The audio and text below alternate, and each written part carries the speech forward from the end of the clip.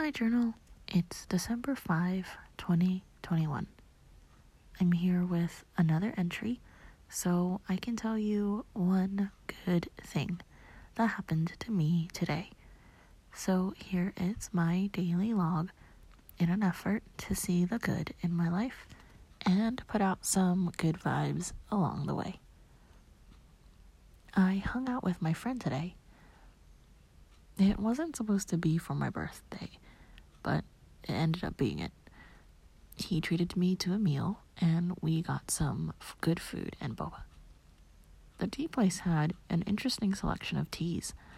Like, the tea flavors and crafted drinks were pretty unique, and it wasn't just like jasmine milk tea or oolong milk tea. And the dessert place we went to was really good. They had really decadent flavors and textures. Kind of pricey, but so good as a treat, once in a while. And he got me more shorks. If you go onto the Tumblr post, you'll see 3 shorks. Blue, the OG Blahar from IKEA. Stuart, the purple one, aka Stu. And Steve Jr., the small blue one, aka Trevor. Talk to you tomorrow.